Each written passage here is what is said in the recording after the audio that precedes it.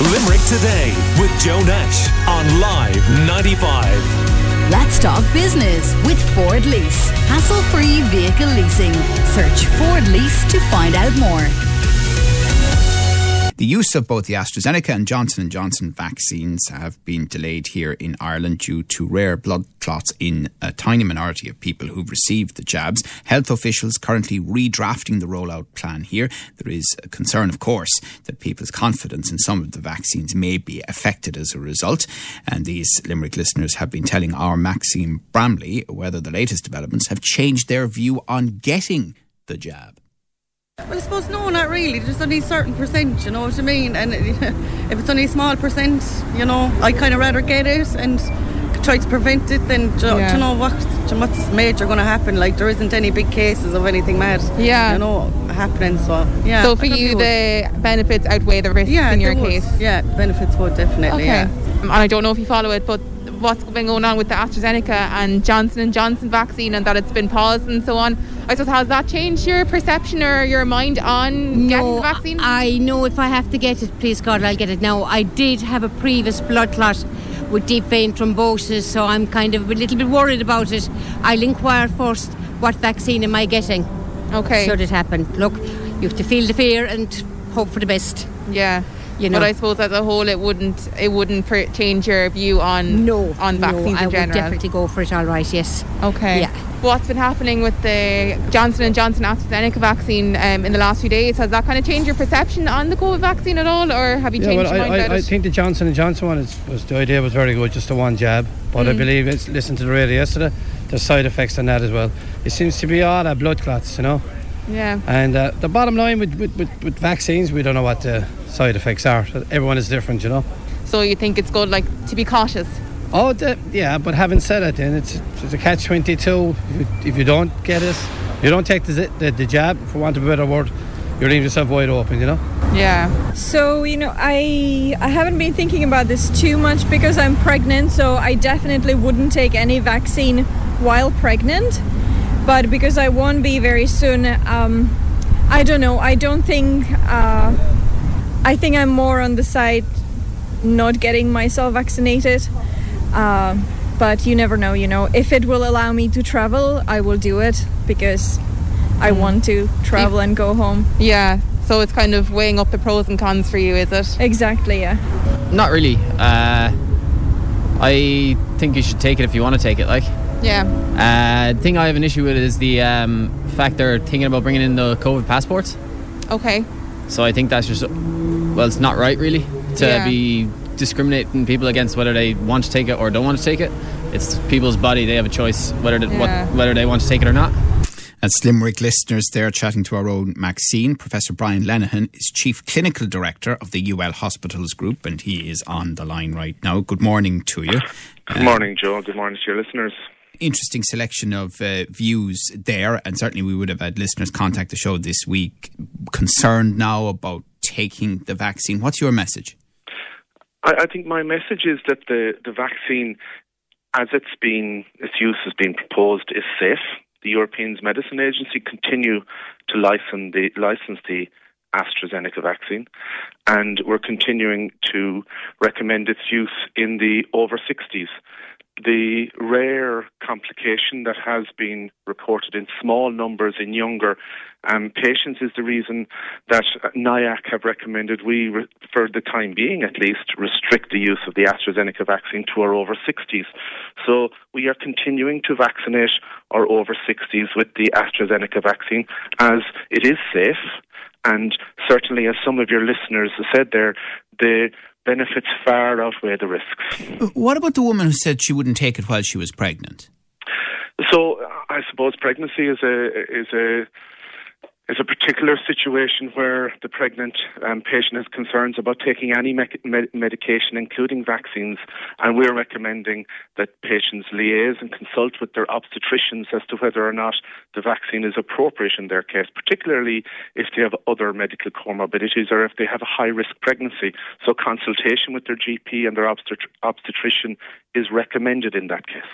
It's been a roller coaster week, and in the middle of the week we got the news that the the Pfizer-BioNTech vaccine, that there'll be more of it coming into the country. And does that keep us on track with the rollout? That's very welcome news, Joe. And yes, from listening to the Minister and listening to the Taoiseach, the additional volume appears to be enough that will allow us to continue to be on the track that is planned for a large proportion of the population to have received certainly their first vaccine by the summer.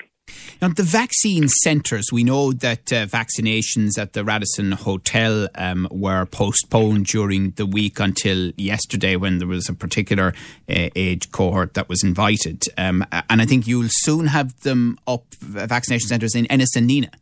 So yes, all three of our vaccination centres will be opened on Monday the 26th, and will be vaccinating the age category from 65 to 69. So people from the Midwest that register on the online portal or register via the telephone if they don't have access to the online portal will be offered a vaccination in their closest vaccination centre starting next Monday.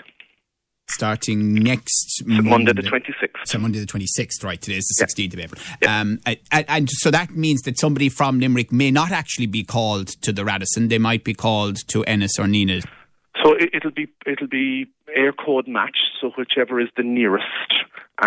So like people who register from yesterday, some of them will have received appointments even for next week already. How's the portal working so far? The portal. A large number of patients had registered on the portal within a short number of hours. I went onto it myself just to see the ease of use. And if you log on to hse.ie, it brings you to the COVID-19 information. And if you click there, it brings you onto the portal.